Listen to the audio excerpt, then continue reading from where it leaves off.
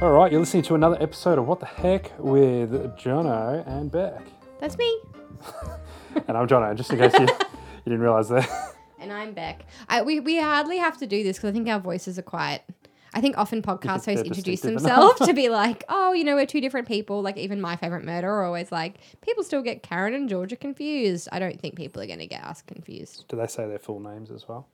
Like, do we need to refer to ourselves as our full names? That's Jono Kickless. And that's Rebecca. No, I still need my anonymity. Okay. Beep my surname out, Sasha. Yeah. We're just Jono and Beck. I don't think any other podcast beeps as much as this one. Every episode I'm like, beep that out, Sasha. Cut that, Sasha. That's one of the running gags, I'd like to think. Pardon me. How's your week been, Jono? Pretty good.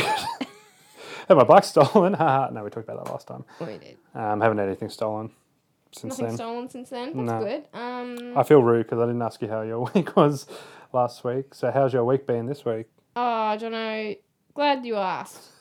So much has happened in my life. Not a lot's been going on.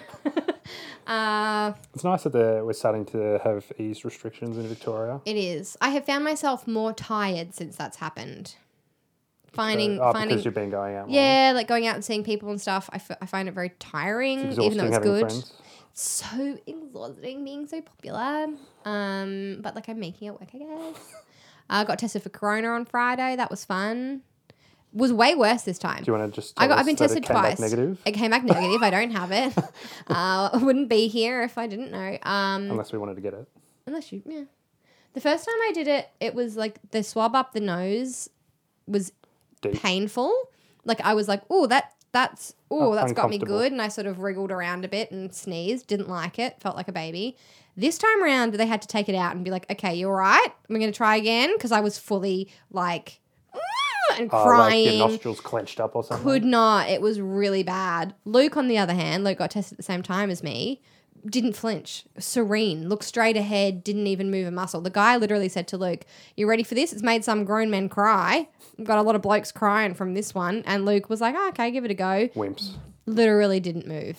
So that was really embarrassing. Really shameful for me. But that was probably the highlight of the week, I guess.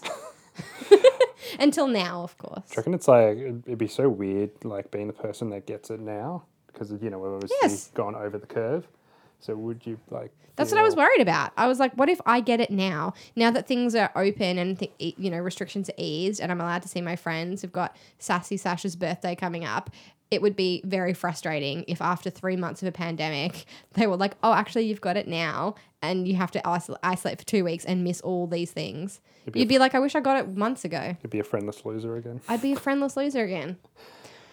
But, I mean, I did have a dream last night that I was a friendless loser. All my friends were like, this is an intervention. But the intervention was just to tell me that they hated me. There was no, I didn't have a drug or alcohol problem. It was just everyone getting together to be like, we just need to let you know we hate you and we don't want to be your friends anymore. I like how they went to all that effort to tell you that they didn't like you. They went to so much effort. Just text a big guy. Could have just stopped seeing me. But no, they were like, we need to formally let you know everybody hates you. Was there a formal letter as well? There was no formal letter. It was just like a get together, I guess. So yeah, that was my week. That's very interesting. Hmm. I didn't, as I said, I didn't really have much this week, but I did find some fun articles that I want to share with you. Oh, please share. You'll be all over this one. It's from a website called Good News Network, and don't we just need some good news in the world right now? Don't we? Article title says, dog breaks world record for most tennis balls held in mouth, and social media users are thrilled. Oh. So it's a 6-year-old pup called Finley. Finley? What kind of dog is he? Is he a golden retriever? Golden retriever. I bet he was. I knew he was. Oh, Finley. Oh. What a ledge. Oh. So what else is Luke's family dog, Benson, is a golden retriever, and Luke was showing me a video this week because it's like Benson has ASMR. He likes when people do examinations on him. Like he likes a bit of...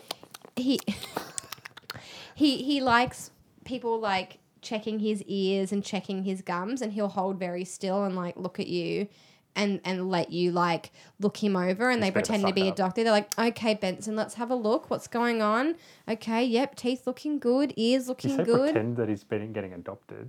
No, going to a doctor. Like you pretend that you're the vet and you give Benson like a once over and he really likes it. You don't wear like a full doctor's No, you don't have to get dressed up. You just tell Benson he's having an examination and he really likes it. Strange dog. So Finley, the golden retriever, broke the Guinness World Record for most tennis balls held in a dog's mouth at one time. According to his human companion, Aaron Malloy, Finley's been picking up tennis balls since he was 2 years old. And after really? I would hope that a dog was picking up tennis balls as soon as it was born. Dogs love tennis balls. Took Bert a few years to get used to balls in his mouth. Too easy. But also, Bert He has a tiny mouth. He has a tiny mouth, and also he can't really like. It's hard. It's hard for him. He's got a tiny mouth, but not a tiny mouth. He eventually worked his way to carrying up 6 balls in his mouth. So Finley's got 36,000 followers on Instagram. Well, I'm sure if I could fit 6 balls in my mouth, I'd have 36 followers on Instagram as well. Too easy. I was about to say he's a few followers behind us. Just watch our followers skyrocket when we put that footage on there. So that was a good one. I found another fun article that's very coronavirus related. Hopefully it doesn't relate to us that much. Strip club offers drive-through service. I think I saw this on the news. During US lockdown. Yeah. The owner of the business says the main service that we're providing with this food delivery is food delivery with a little bit of fun. Oh my goodness. So a strip club in Portland, Oregon. Yeah. There's so many strip clubs in Portland. It's found a novel way to stay afloat. Is it like a middleman town or something? Yeah, it's like a thing there. It's legal, but it's not legal anywhere else. They've got weird rules about it in America. Let me Google it. There's a reason for it. Must be a lot of like truck drivers stopping through or something. Maybe. That's not where I... I literally have typed Portland Strip and it says club food delivery. The Lucky Devil Lounge transformed itself into Lucky Devil Eats, which has dancers deliver food and food to go. A drive-up service where takeout orders come with an in-car experience that includes performances, music, lights under canopies. So they had to obviously close in March. So the business owner was like, okay, well, let's keep the kitchen open. I didn't even know there was kitchens in strip clubs. There's like a Saturday Night Live sketch of like they're all, or maybe it's from 30 Rock. And yeah, I was like, wait, they have food in strip clubs? Yeah. I mean, I guess it makes sense. Like a lot of bars have got like bowls of chips and stuff. I mean, I've never been to a strip club, but they have. What's that laugh, Johnny? Yeah, I don't know.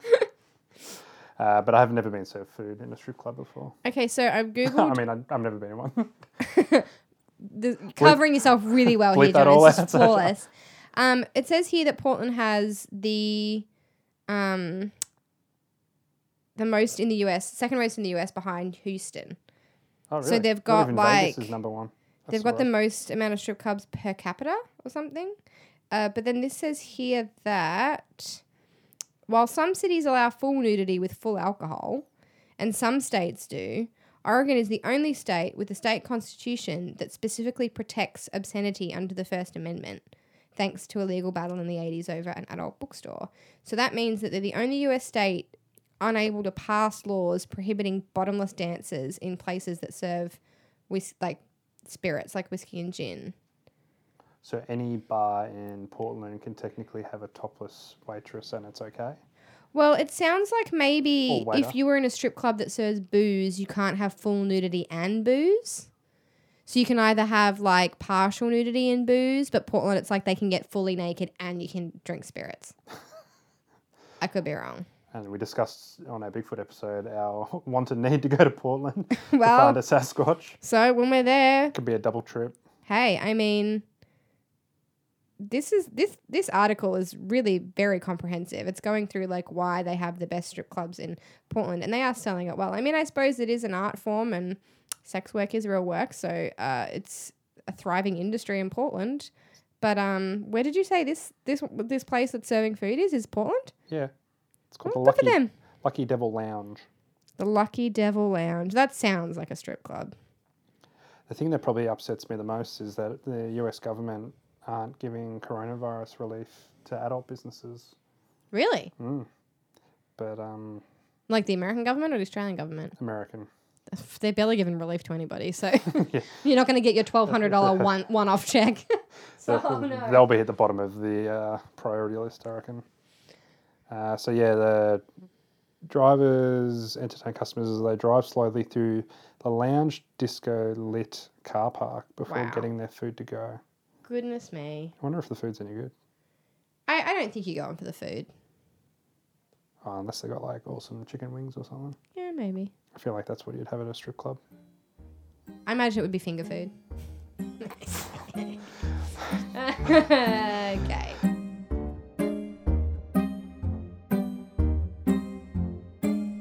All right, time to move on. So Beck, you're giving us the goss today on something. I'm giving it to ya. Okay, we're gonna move on from stripping innuendos. Innuendos. What are we chatting about today, Beck? Well, we are going to talk a bit today about bad books. So bad literature, books that you go, this is really bad. Like it's Can you been tell I'm a written writer? by- Very articulate when it comes to talking about been books. written by a 12-year-old. Pretty much. I mean, I'm not known. I have written book reviews for places, including The Age, but I was about to say Goodreads.com. I'm not known for my good book reviews, and I don't want to say that because then maybe people will stop paying me for my book reviews. But more often than not, I am posting on Instagram saying, I didn't like this book. It was garbage. And if you like this book, it makes you a bad person too. So, take this whole episode with a grain of salt. But I will say what I've tried to do is I Googled like worst books of all time and kind of worked back from there because it's a tricky concept because art is subjective, Yeah, of obviously. So it's hard to be like what is a good book or what is a bad book. And also some of them seemed like it's like shooting fish in a barrel with like some self-published books. It's kind of like, well, And you could argue that like a 50 Shades of Grey, which most people would classify as like a crap book, but it's made a lot of money, obviously. Yeah. So, Exactly. Is it actually a bad book? Or Exactly. And so I kind of tried to stay away from books like 50 Shades of Grey or Twilight because I feel like everyone's talked about them a lot. Because we'll talk about Twilight on the Twilight episode. Exactly. When we're going to do a six-part Twilight series on fanfiction. Twilight. Yep. I tried to stay away from like easy targets. I didn't want to like make fun of someone, because it's like, lol, they wrote it. Like, for example, when I was Googling it, You don't have a personal vendetta against someone. I'm just listing every person in Australia who I don't like who's written a book and be like, this book is so bad. Cancelled. Cancel. Just cancelling everybody. Although even that is like a tricky sort of element of like criticism is like most people who write book reviews in Australia are like other writers or at least friends of writers. Ooh. So it's like when someone's like, this book marks the entrance of a exciting new voice in the Australian literary scene. Like if I ever write a book and one of my friends doesn't write that as my cover quote, I'm going to kill them. But then also, they have to say that because they're my friend. So how do you know the book is any good? And you're not But then gonna I actually would- kill anybody. If one of my friends wrote a book and it was really bad, I would get online and be like, I've got to say it. This book is absolute dog shit. Let's throw it in the bin. You would do it, but under an anonymous name. Well, the Saturday paper used to run their book reviews under an anonymous thing, which I don't like either because it's like, well, if you're going to say it's bad, Say it to the face. say it to my face. If I write a book and it's really bad, I want everybody to say it to my face. Come up to me and be like, this book is terrible and I you don't should think be... I don't everyone, think you actually would like that. Everyone should do like what my dream was like, an actual intervention where they all get together and they say, we need to tell you your book is very bad. I have So- a feeling you wouldn't take that very well. I don't think I would either, which is why I don't want this episode to be like that either. To be clear, if any of my writer friends are listening to this podcast, none of you... I love all your books. None of you have written a book yet that has made me feel this way. All of you have written good books, luckily. Let this be a warning to you all. Don't write a bad book. Can I just preface this episode and say I'm not a massive reader. Mm-hmm. I don't finish books a lot. What was the last book you finished? Ready Player One. How was it? I actually really enjoyed it. Did you? And then I saw the movie and it was the biggest piece of dog shit I've ever I've seen. heard it's really, really bad. So I think Luke watched it and he was like, this is not good. we almost left the cinema and I never really want to leave a cinema. Damn. So I was upset and that probably put me off reading books. Forever. I do read. I read a do book that I liked and someone made a bad movie of it and therefore I will never read a book again. I do read sports biographies a lot as well. Oh, That's true. You do seem to be quite knowledgeable about the lives of many great sportsmen. And I think that's the thing. This is why it's hard to do a list, like an episode that's like, these books are bad, because everybody likes different stuff and everybody gets different things out of books. So it's hard to do it. So like, for example, in the Wikipedia list for worst books of all time, one of the first books it mentions is like, so I'm not going to do a lot of these books. There's a whole lot of books from like the 19th and 18th century and stuff. I'm not going to cover them because I think that's different. It's a different time. Separate episode as well. This is a separate episode. And yeah, like one of them was like, oh, this really bad book was a Portuguese to English phrase book written by a man who didn't speak English. And instead he relied on a Portuguese-French phrase book and then a French-English dictionary. So he kind of like translated. It's like triple Google translating. Yeah, something. pretty much. And I'm like, well, I don't necessarily think that's a bad book. I think that's a person trying their best with what they had a long time ago. So I'm Gave it a go. He gave it a go, and he's trying to like help other people learn his language. So I'm not going to be like, lol, this idiot couldn't even speak English. That makes it a bad book. So cancelling Wikipedia for that one. Oof. And also, yeah, the rest of the books on the 19th century list, it was whatever. I wasn't going to go into You're it. going to talk about books that we've heard of. Well, I don't think you will have heard of these books. What are you trying to say? But it's plausible you could have heard of them, and you could go out and probably read them if you wanted. So But that was these are the bad books, so why would I want to read them? maybe for fun. We'll get into it. So, like I said, leaving out the obvious ones: Twilight, 50 Shades of Grey. Del Toro Quest. Hey, Del Toro Quest is sick.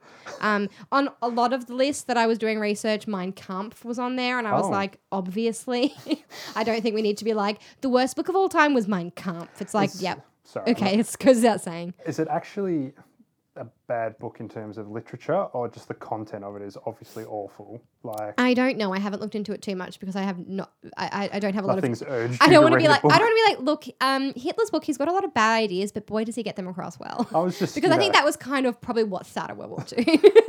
But my thought there He's is got like, bad ideas, but boy, can the boy speak. yeah, like is it He gets actually the people going. is it actually bad literature, or is it just like the worst thoughts put to paper? Well, I mean, if it's the worst thoughts put to paper, does that make it bad literature? I don't know, but he might be wording it a certain way. We're getting into a conversation that I can't even. Anyway, that's what I mean about writing a list of bad books. It's all what are the objective. criteria? Exactly. So, I mean, I don't think it's objective that Mein Kampf is a bad book. Across the board, Mein Kampf, worst book of all time. I think we can agree is my point. Just to clarify, I'm not a Nazi Do sympathiser. not like Mein Kampf. We are very staunchly on Mein Kampf on this podcast. But that was my point. I'm not going to do a whole segment on how Hitler's book is bad. We can all agree on that. There was another book called Dildo K that was written in 1939. Dildo, what K? Dildos are a type of cactus, so I think it's meant to be like about an area that's full of dildo cactuses. That sounds fascinating. It was also apparently just like racist, misogynist tripe, like just very bad. So like, I'm not gonna do it because we'd need to do a much deeper You'd have episode. to say dildo a lot as well. And I'd have to say dildo all the time. And also I didn't want to do books that I personally didn't like because, yeah, like I said, stupid. And to finish my intro, I would say there's a Heidi Montag tweet, Heidi from the Hills, once tweeted, "Congrats to anybody who has ever written a book." And I stand by that statement. So apologies in advance to all these authors. Congrats to anybody who has ever written a book.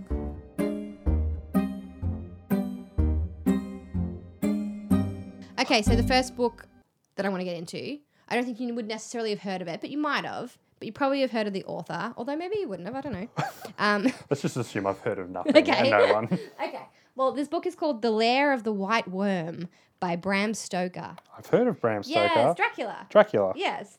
So it came out in 1911, Yeah. and it was a horror novel. Great year, 1911. Awesome year. It was a horror novel that revolved around a remote area of England that was being haunted by a gigantic worm. Amazing. Is this not something that we're going to cover off in? That's the rest of our cryptozoology series is the giant white worm. Well, it was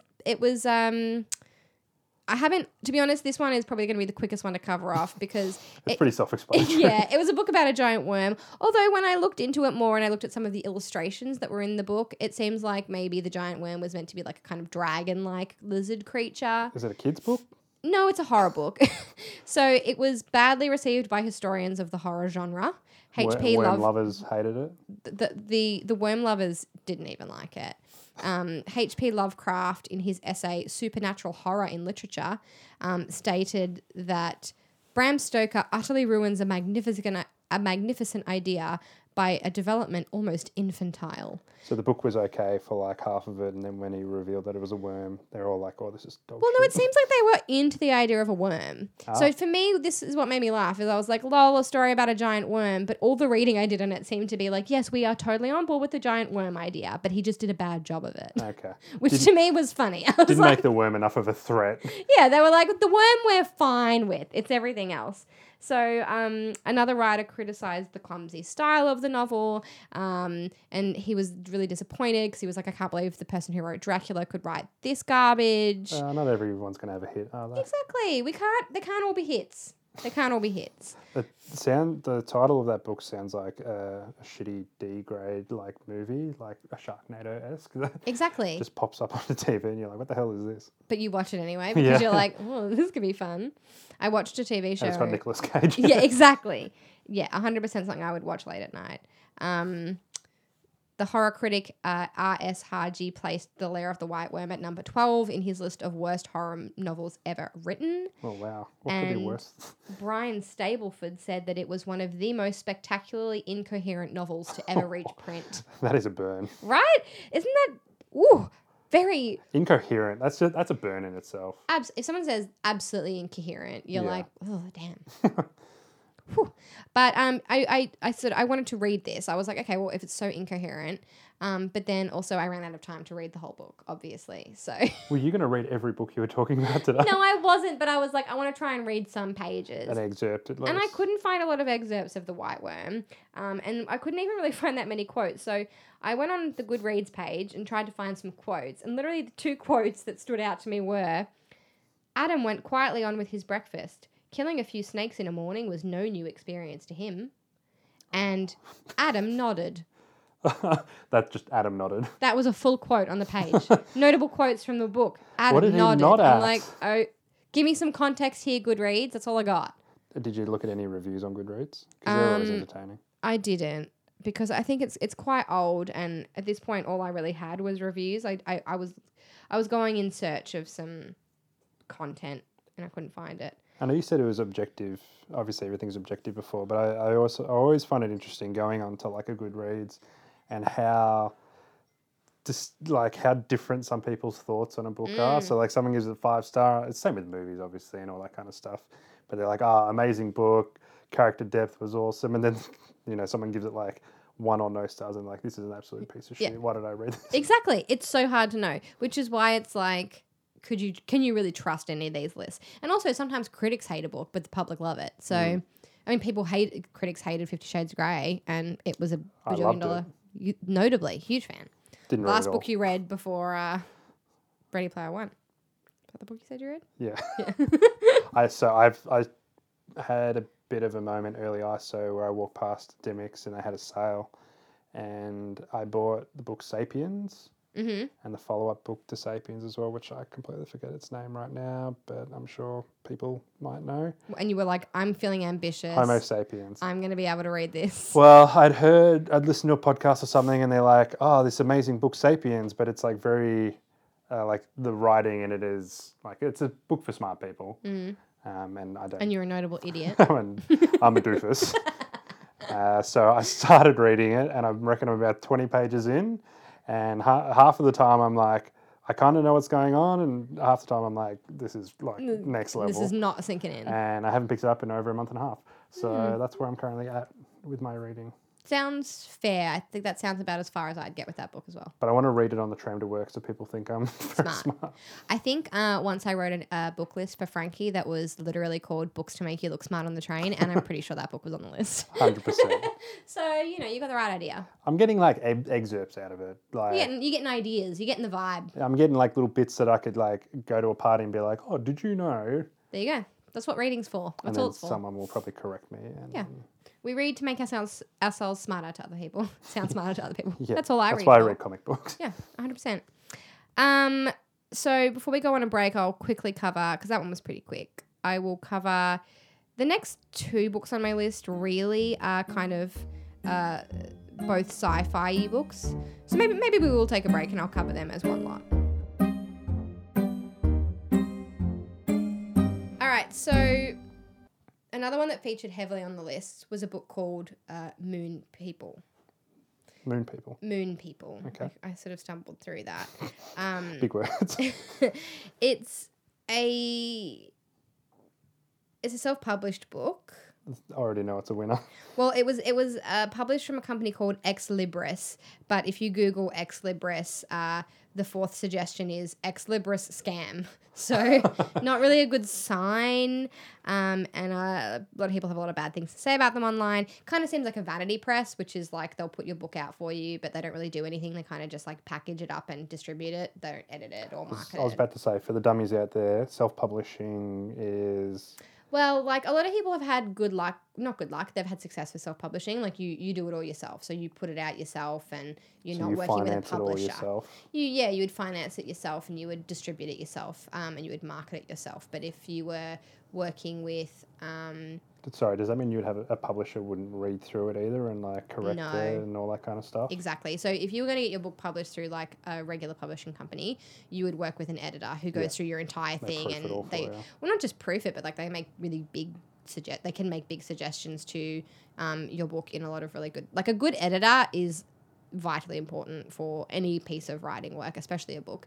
And if you publish it yourself, you might not have had that. I mean, some people who self-publish might have paid for an editor to come and do their work for them, do that editing for them. Can't speak to every single person who self-publishes, and I certainly wouldn't want to diss everybody who has ever self-published a book. No diss track. It does get a bad rap, but also probably because there is a lot of Moon Peoples. For every good self-published book, there are probably 5,000 Moon Peoples. Okay. That's a lot of books being published out of shit. Yeah, look. So this is how chapter 1 of Moon People opens. So it's written by Dale M. Courtney. And obviously, author has to have an initial. Of course. I find a lot of self-published authors have got an initial in their name. It's a prereq. This story begins on a beautiful is capitalized with a B, sunny day in Daytona Beach, Florida, no full stop, with a man... capital W, with a man by the name of David Bramer, full stop. A 45-year-old single man. Actually, you know what? I'm not gonna point out every time there is a capital letter where it shouldn't be. Let's just think it's at the start of it is riddled with capital letters where there shouldn't be capital letters. We'll post it on the Insta. We will. A 45-year-old single man that works at the local high school as a science teacher and astrology in the 12th grade level. Now, he's been here about 5 years and has become a kind of partial to a young lady by the name of Cheryl Baskell, which sounds a lot like... Carol Baskin. Yes. A local restaurant owner in Daytona Beach. At the moment, Cheryl's preparing her restaurant for another shuttle launch at the Cape, and everyone always gathers at her place because you can see the launch real good at her place.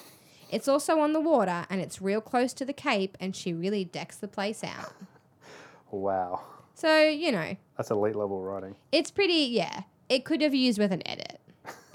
Yeah, imagine reading that in the whole book. Like, it would be tough. Not that I would finish it. So the story is described as a galactic adventure story with a romance thread to boot. Is the galactic part that she's near Cape Canaveral? Well, it follows David, who this is the review I read says it follows David Bramer, who goes from school teacher to outer space hero, in brackets, don't ask how the transition happens. Wow. While stationed on Lunar Base 3, where he finds himself in the middle of an eons-old war between the benign extraterrestrial Paulines and their evil enemies, the Archons. Oh my gosh. So that's... He starts the book with a letter to his readers, and that's how he describes the book in the letter to the readers. So that was the description from the author. Yeah, and he thanks the reader for their time, and he says, "May God bless your life." So it sounds like this is a very earnest person who really wanted to write a book that people enjoyed. So I don't want to diss him. He was really into sci-fi, and he thought, I could contribute do this. Here. Yeah. Did we think he was a simple man? I don't know. I think that maybe he was a bored man. And congrats to anyone who's written a book. I would like to write a book, and I haven't done it. And this guy probably in his spare time was like, I'm going to write a book, and he did. And, good on him. How many pages classify as a good book, a proper book? Well, I don't know. I think that's another thing. A lot of publishers, you got to have you don't have to have a minimum amount of words, but 250 pages or something at least. I think it's something like 30,000 words is usually the min. So I don't know how many pages What's that the is. word to page conversion? That's I how don't I know. work in my life. Word to page conversion. If someone says 30,000 words, you go, oh, yeah, so about 200 pages. Yeah, Yeah. that makes sense. It's applicable. It makes sense. So in this letter that he prefaces the book with, he describes parts of the book with great detail, but also huge gaps that make it doesn't really make a lot of sense. Can't wait for this to be made into a TV series. He goes into a lot of detail about the lunar bases that they're on in the book. So he says that, this is a quote from him, that they are 2 miles long and 1 mile in diameter. They have one very big surprise. All 3 ships split into 3 independent working sections. In addition, all 3 sections have lasers and rockets and their own engine. They also have shields that are liquid that turn into a solid mass as hard as 4 inches of steel. When exposed to the cold of space, full stop. I assume that means All of that happens. if I it's suppose. exposed, yeah. It just sounded like 3 ships made into one, though. And they also have a couple of lounges where everyone goes for fun. So it's like a cruise. Yeah. In space. Yeah. It sounds to me like maybe it's just like a very bored person who wanted to write a nice book. Sounds like a story that a kid would like start and doesn't really know where it finishes. I would love to know how old this person is. 7. Yeah, it doesn't have, this article that I read on Huffington Post doesn't have a lot of info about him, or at least from my skim reading. That didn't feel as worthwhile doing a deep dive. Well, yeah. The next book I'm going to look at, it is like you think maybe it's written by a child and then you find out it was written by a 16-year-old. So you're like, well, can we really blame him? Okay. But I'll finish talking about Moon People by reading an excerpt, which is the first page of chapter 9. This is where you put spooky moon music in the background. Yeah.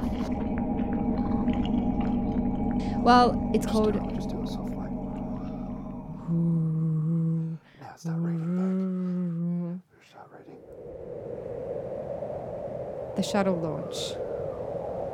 And they were both secretly thinking about what they have been missing in their lives.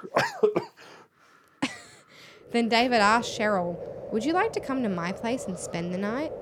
Cheryl gave David a funny but sexy look, and before David could say, "I'm sorry, I shouldn't have said that," Cheryl said, "You know, I must be crazy, but I believe I do," and then smiled. David couldn't believe she said yes, and he got the biggest smile on his face, and he kissed her one more time and said, "This is turning out to be the best night I've had in a very long time." And Cheryl said, "Me too," and they left the beach and went to David's house, and they made passionate love for a very long time. The next morning when they woke up, What's a very long time? very long time. 3 minutes in heaven. The next morning when they woke up staring at each other with a big smile on each other's faces. And Cheryl said, "I had the best time last night, and I know you're going to leave me." Oh. That's what makes you feel bad for this guy. And David said, "I know, before, all I was going to just miss was my students, and no, I'm going to miss being with you. And I haven't been with someone like you in a very long time, and I had so much fun with you last night, and making love to you was so beautiful, I will remember it always." Cheryl gave another sexy look, and that's the end of page 1 of chapter 9 of Oh. Moon People. How do you top that? How do you top that?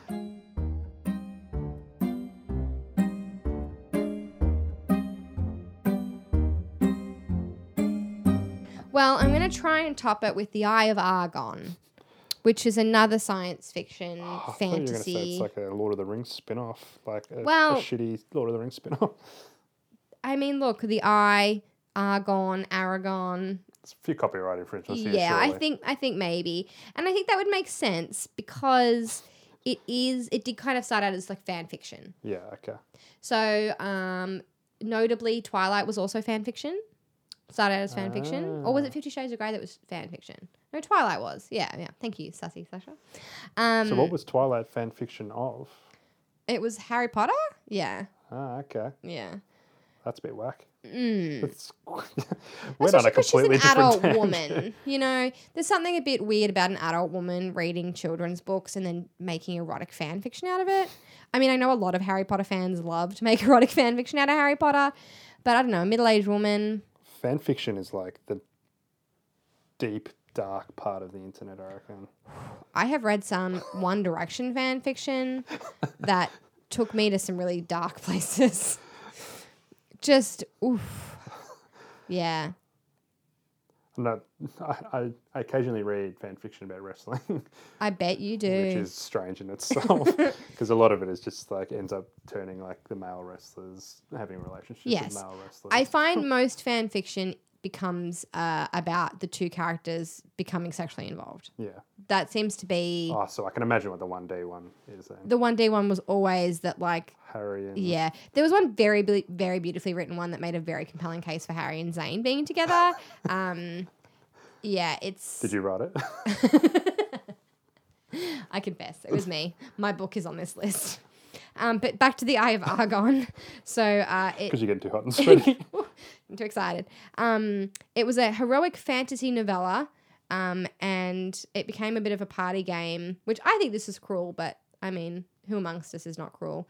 It became a party game where people would try and read chapters aloud without laughing. So they'd get together and be like, bit of a drinking game, which I think is mean because it was written in 1970 by Jim Thies when he was 16. So, like, he was a teenager writing fan fiction, and then it got anonymously circulated in, like, the science fiction fandoms, and it got into the hands of two actual writers, and they were like, lol, this is so bad, and they sort of made it into a thing where they were circulating it as really bad, and they played this party Bullies. game. Oh, bullies. Well, yeah, and I'm like, so this teenager wrote some bad fan fiction, and it turned into a joke. Although, what was that video of the girl reading the is it the fan fiction she wrote about James Franco at a school talent show?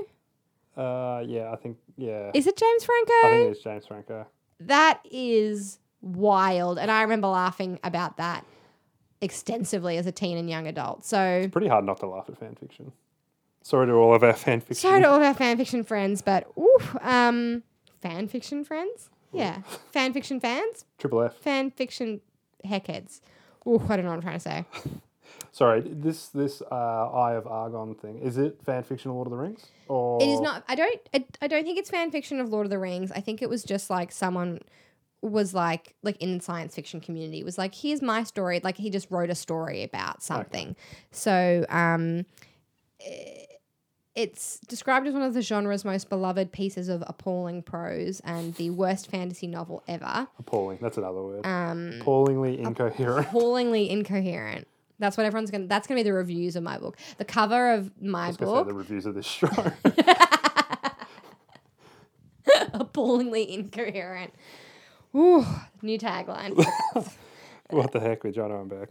Okay, I'm gonna read you some of the chapter synopsises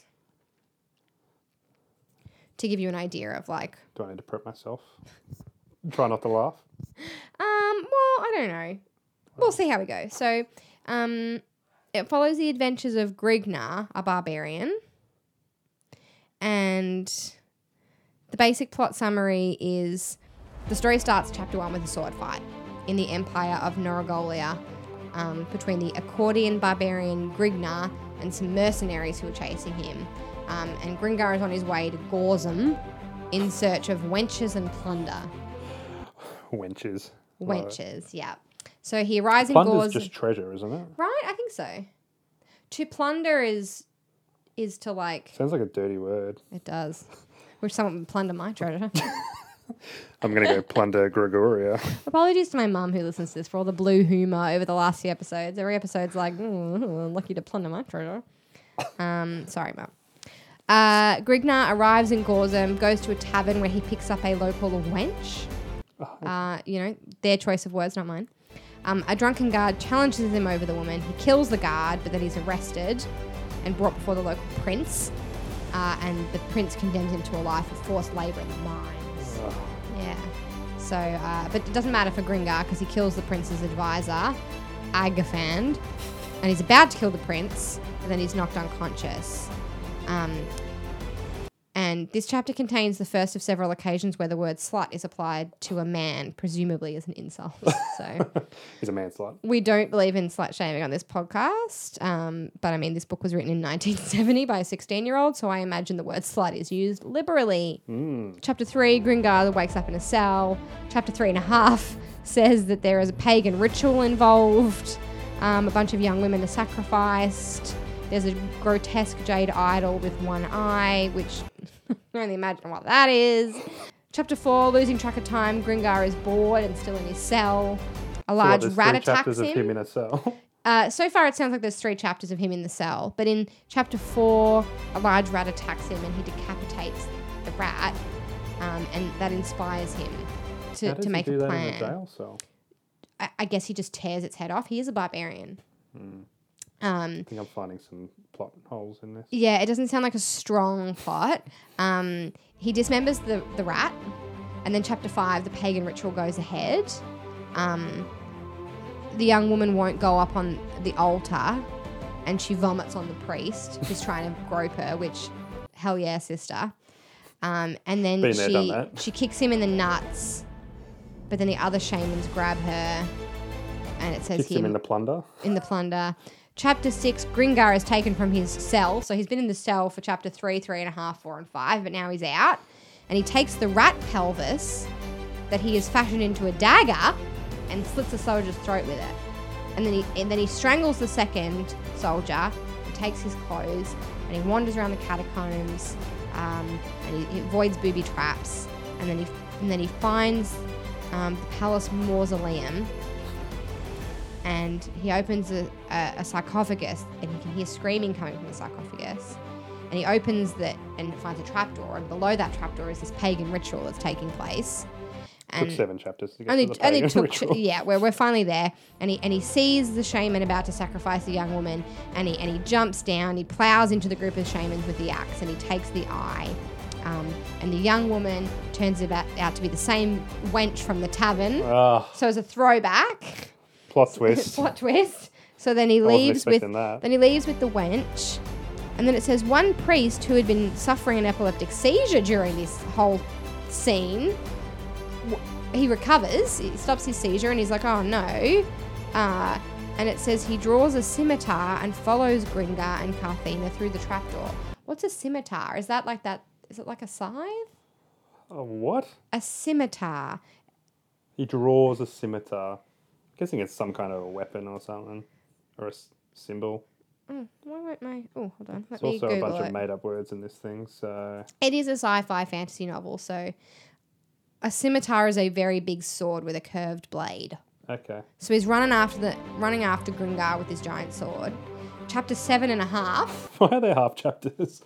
There's half chapters. Just Isn't accept that- it. Not common practice in a book, I Yeah, don't okay. think. The priest strikes at Gringar, but Gringar's set up another booby trap. Oh, So the priest is killed by the booby trap. where did he have time to do that? When he was wandering around the catacombs, I guess. Carthena tells Gringar all about the prince, Agaphim. Who's Carthena? Carthena is the tavern wench. Okay. Yeah. So they find the prince and they kill him. And Agaphand, the advisor, who apparently has come alive again somehow, because remember Gringar killed him back at his trial, but Agfand's back again. And then they emerge into the sunlight, and Gringar pulls out the Eye of Argon, which I'm assuming is that If you jade. know what I'm saying. Yeah, you know. But then in the sunshine, the Eye of Argon melts into a blob with like a leech-like mouth, and the blob attacks Gringar and starts sucking his blood, and Carthena faints, and Gringar is beginning to lose consciousness, and he grabs a torch and thrusts it into the blob's mouth, and then it ends there. So it was But it what was happens it to was Gringar? it was a photocopied version. And anything since page 49 of the fanzine had been lost. Ah, so people are making up their own fan fiction to the fan fiction. Well, the ending was rediscovered in 2004. By him.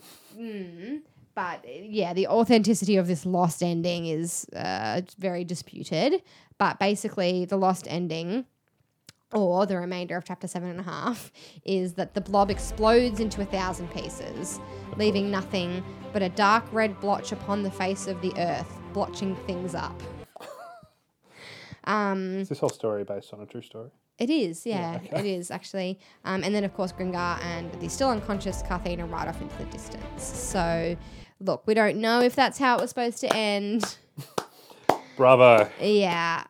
Spielberg, where are you, mate? Absolutely. But yeah, like I said, it gets often read as a party game, but it's also been read aloud at Oricon and LostCon, which are like science fiction conventions. As a joke.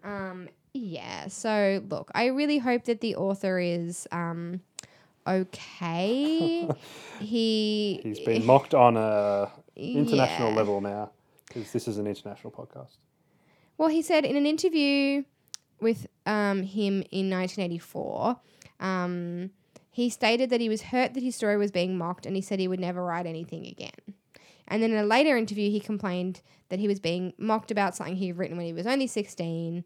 But then he did participate in other readings at other conferences. So He's probably loving a bit of the fanfare about it.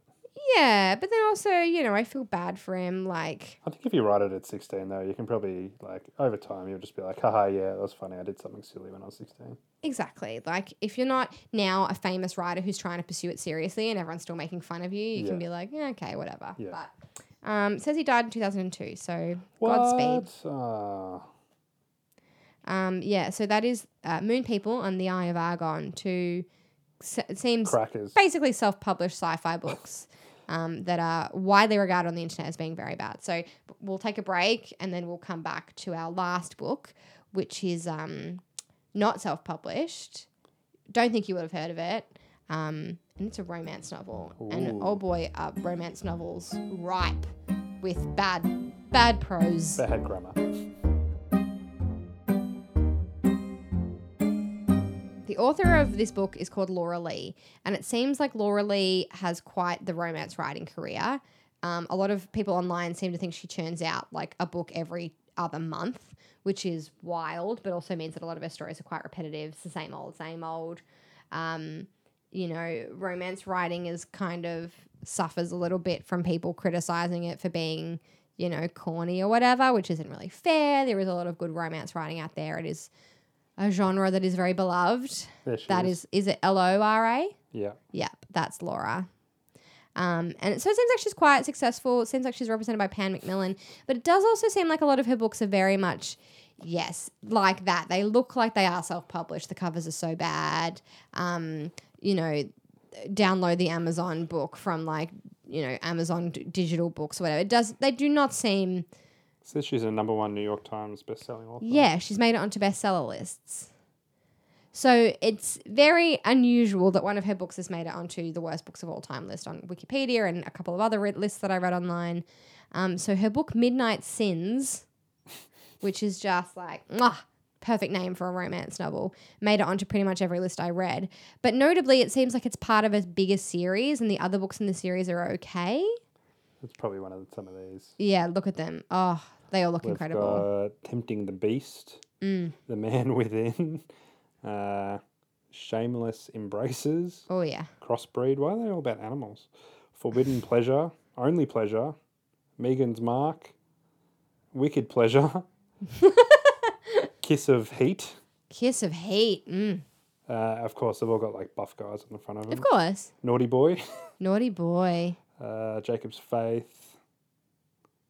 I mean, how many chapters could something like Naughty Boy possibly have? She's bloody written a lot. Yeah, of she's books. written so many books. She's very prolific. So Midnight Sins, despite the fact that she's been on New York Times bestseller list, she seems to have a lot of fans, is not very good. It seems like largely it's because the plot is almost nonsensical, like hard to follow. Oh, and there are found it. so many errors, both plot and spelling and grammar, that it makes it almost impossible to read. But then when I looked on Goodreads, still had a lot of good reviews. Yeah, that's the one. Yeah, it's got 3.8 out of 5 on Goodreads. Yeah. So it definitely seems like I did read one romance writing website. They seem to cover a lot of different books and be like very big supporters of the genre. And they were like, Laura Lee has written so many books and people love her so much that now we just absorb any tripe she puts out and go, it's great. So we don't think this one was one of her best works. So The blurb of the book says, his name was Rafer Callahan. He was Rafer? Rafer, R-A-F-E-R. Like Rafa? Raper.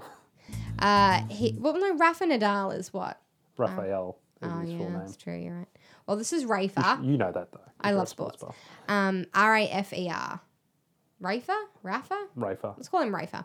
He was a kid from the wrong side of the tracks, Jono. Ooh. He never fought through life. Sorry, he fought through life the only way he knew how, with his fists. Sounds like me. Yeah, textbook Jono. But Rafer never meant to bring any harm to Cambria Flanagan, the lover whose sister he'd been unable to save. Cammy, so I'm assuming that's short for Cambria, Cammy lost her sister in the brutal murders that rocked her hometown so many years ago. Some still believe that Rafe, along with his friends Logan and Crow, were involved. But how could Rafe, who haunted her girlish dreams and then her adult fantasies, be a killer? That's the question that keeps her up at night. Now a prosperous ranch owner, Rafe is trying to build a new legacy for himself. It's finally time to settle the score with Cambria and make her his. But old wounds open up with a series of new murders. ...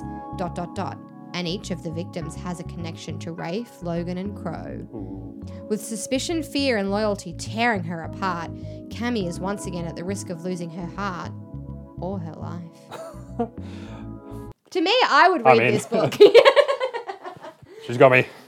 Laura Lee has done it again. Hook, line, and sinker. Absolutely. I mean, we've got romance, we've got old wounds, we've got murder, we've got mystery, we've got He works on a characters named ranch. Exactly. What more could you want? Well, the reviews seem to be quite consistent, except for the people who are like, I actually loved it, which is that Miss Lee confuses ages, details, names, and the relationships of characters so often and so badly that the story becomes incomprehensible. I even got confused trying to piece together the plot description on the Amazon page. One reviewer found 78 different errors, which means that you'll run into something that doesn't make sense every 5 pages. Which I love. That is Sounds like me writing a book. literally me. I'm going to try and read you. I'll read you. Why do the authors have to just give characters like shit names? Like, I have written a few short stories and it is really, really hard. Pardon me. It is really hard to name characters because you don't want to name it after anyone you know, and then every other name ends up sounding really weird and not real. like Rafe, Rafe, Crow. Crow, What did you say the chick's name was? Cambria. Cambria. Apologies if anybody out there's named Cambria. It's a bit of a weird one. This is okay. So I'm reading now on Goodreads that this is the first in a 3-part series. So there's 3 books about Rafe and Cambria and We should Crow. have done this as a 3-episode arc. Oh, so yeah, we should, because it seems that Rafe and Crow and who's the other one? Logan are cousins. Ah. Yeah, they're hated by everyone for no reason that anyone can figure out. Then it seems like maybe they're hated because they were suspected of murder. There's so always a reason. I don't know what she thinks here, but this person says this book is a train wreck, an absolute and complete train wreck. I don't know that I've ever read a book before so full of confusing, nonsensical backstory. This sounds like someone talking about me telling a story. Endless repetition of pointless info, again, same, and so full of errors ranging from standard typos to grammar problems to an endless parade of mismatching details. The problems with this book, a book published by a best-selling author by a well-known publishing house, is completely shocking. Maybe they've like, she's got to fill her quota of books or something, and they just had to rush to get one out. Maybe they've got her on like, but it seems like she's published 50 books. I've never heard of like, we're going to put you on a 50-book deal. You've got to put out a book every 3 months. I mean, I don't know how publishing houses work, but that seems ambitious. We need romance during this coronavirus time. I mean, Even if it's incoherent. And Everyone's appalling. losing their mind. Appallingly incoherent. Appallingly incoherent.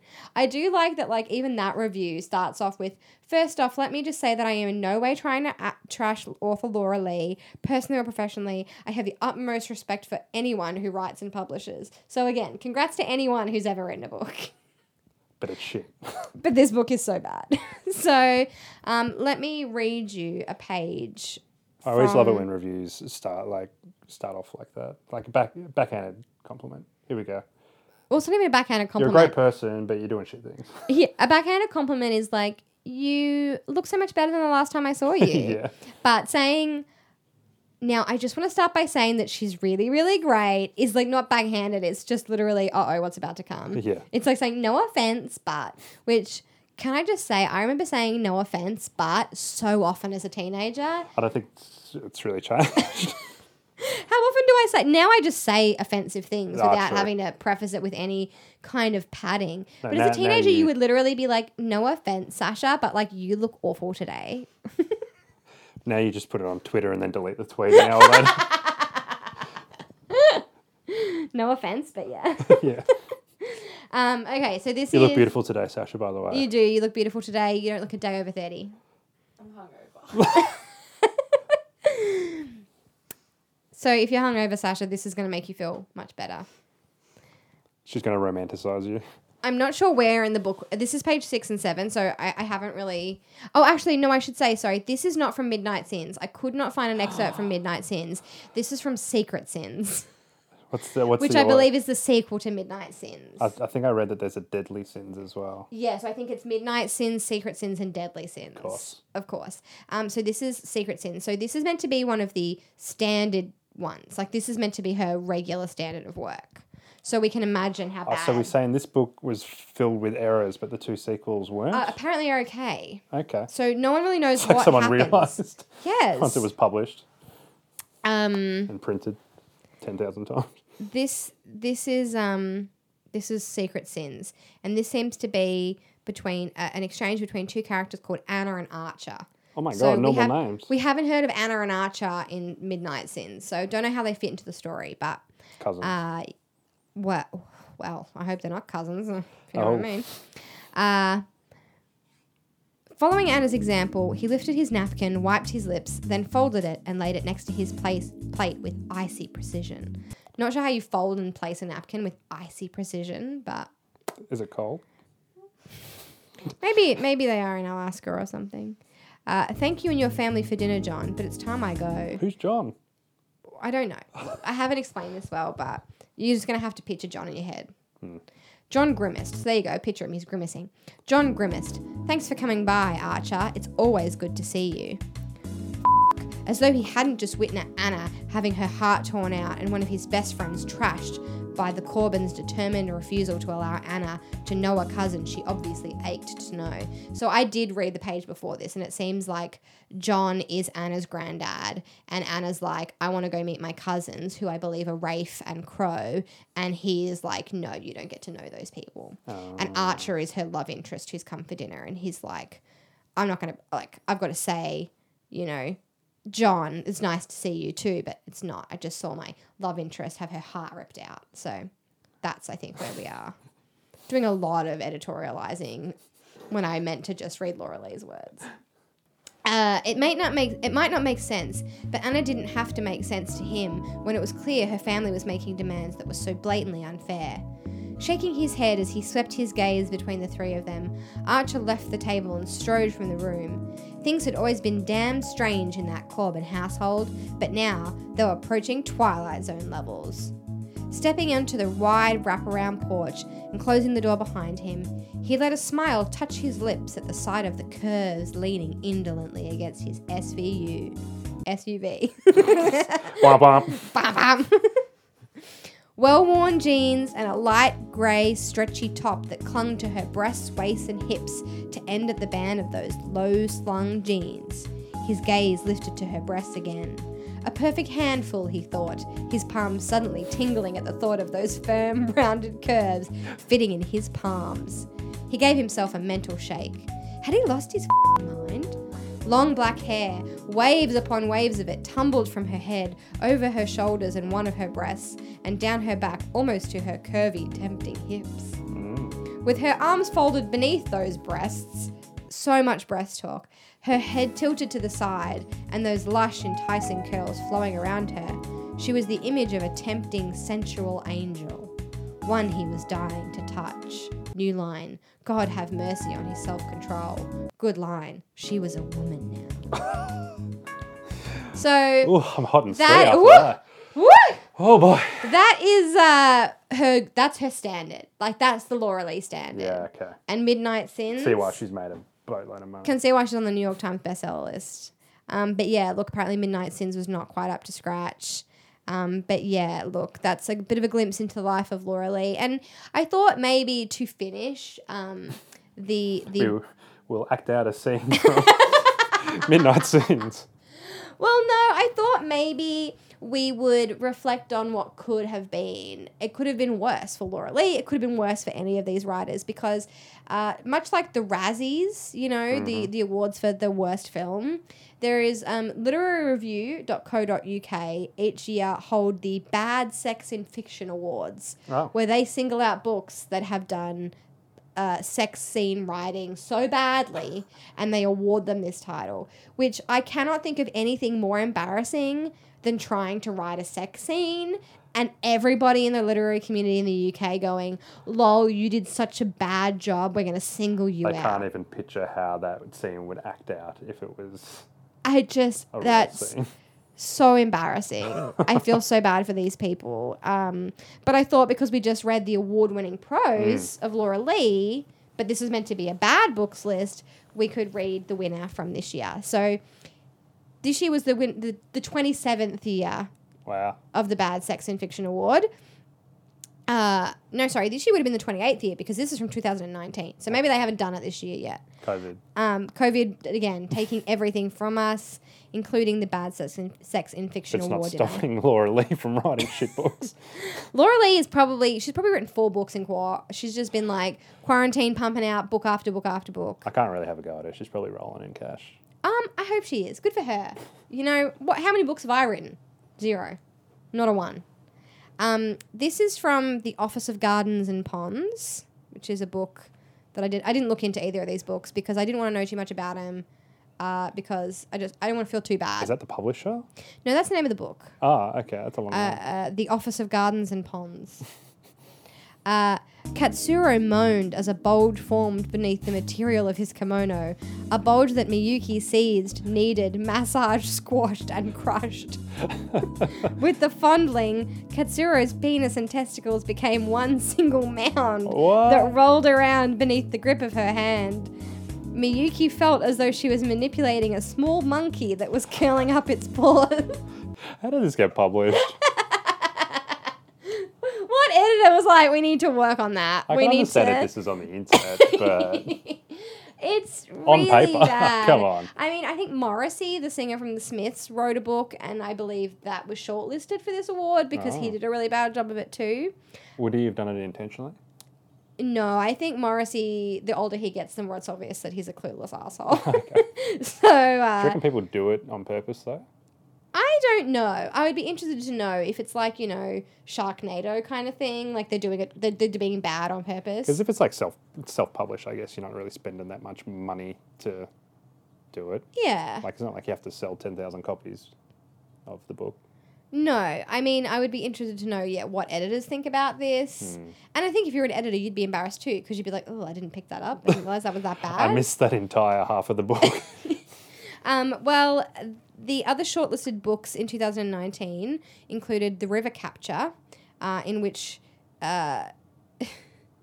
she said, he clung to her, crying, and then made love to her and went far inside her, and she begged him to go deeper, and no longer afraid of injuring her, he went deep in mind and body, among crowded organ cavities, past the contours of her lungs and liver, and shimmying past her heart, he felt her perfection. He had a gigantic boner that went all the way through her. Stuck my dong in her so far, I felt her heart beating. How romantic. All the way up in your guts. I know that he's got a tiny up through your penis. lungs. Woo! And then another one, City of Girls by Elizabeth Gilbert. I'll finish with this. I'll give us all a break from this. We'll all finish with this. Hi-oh.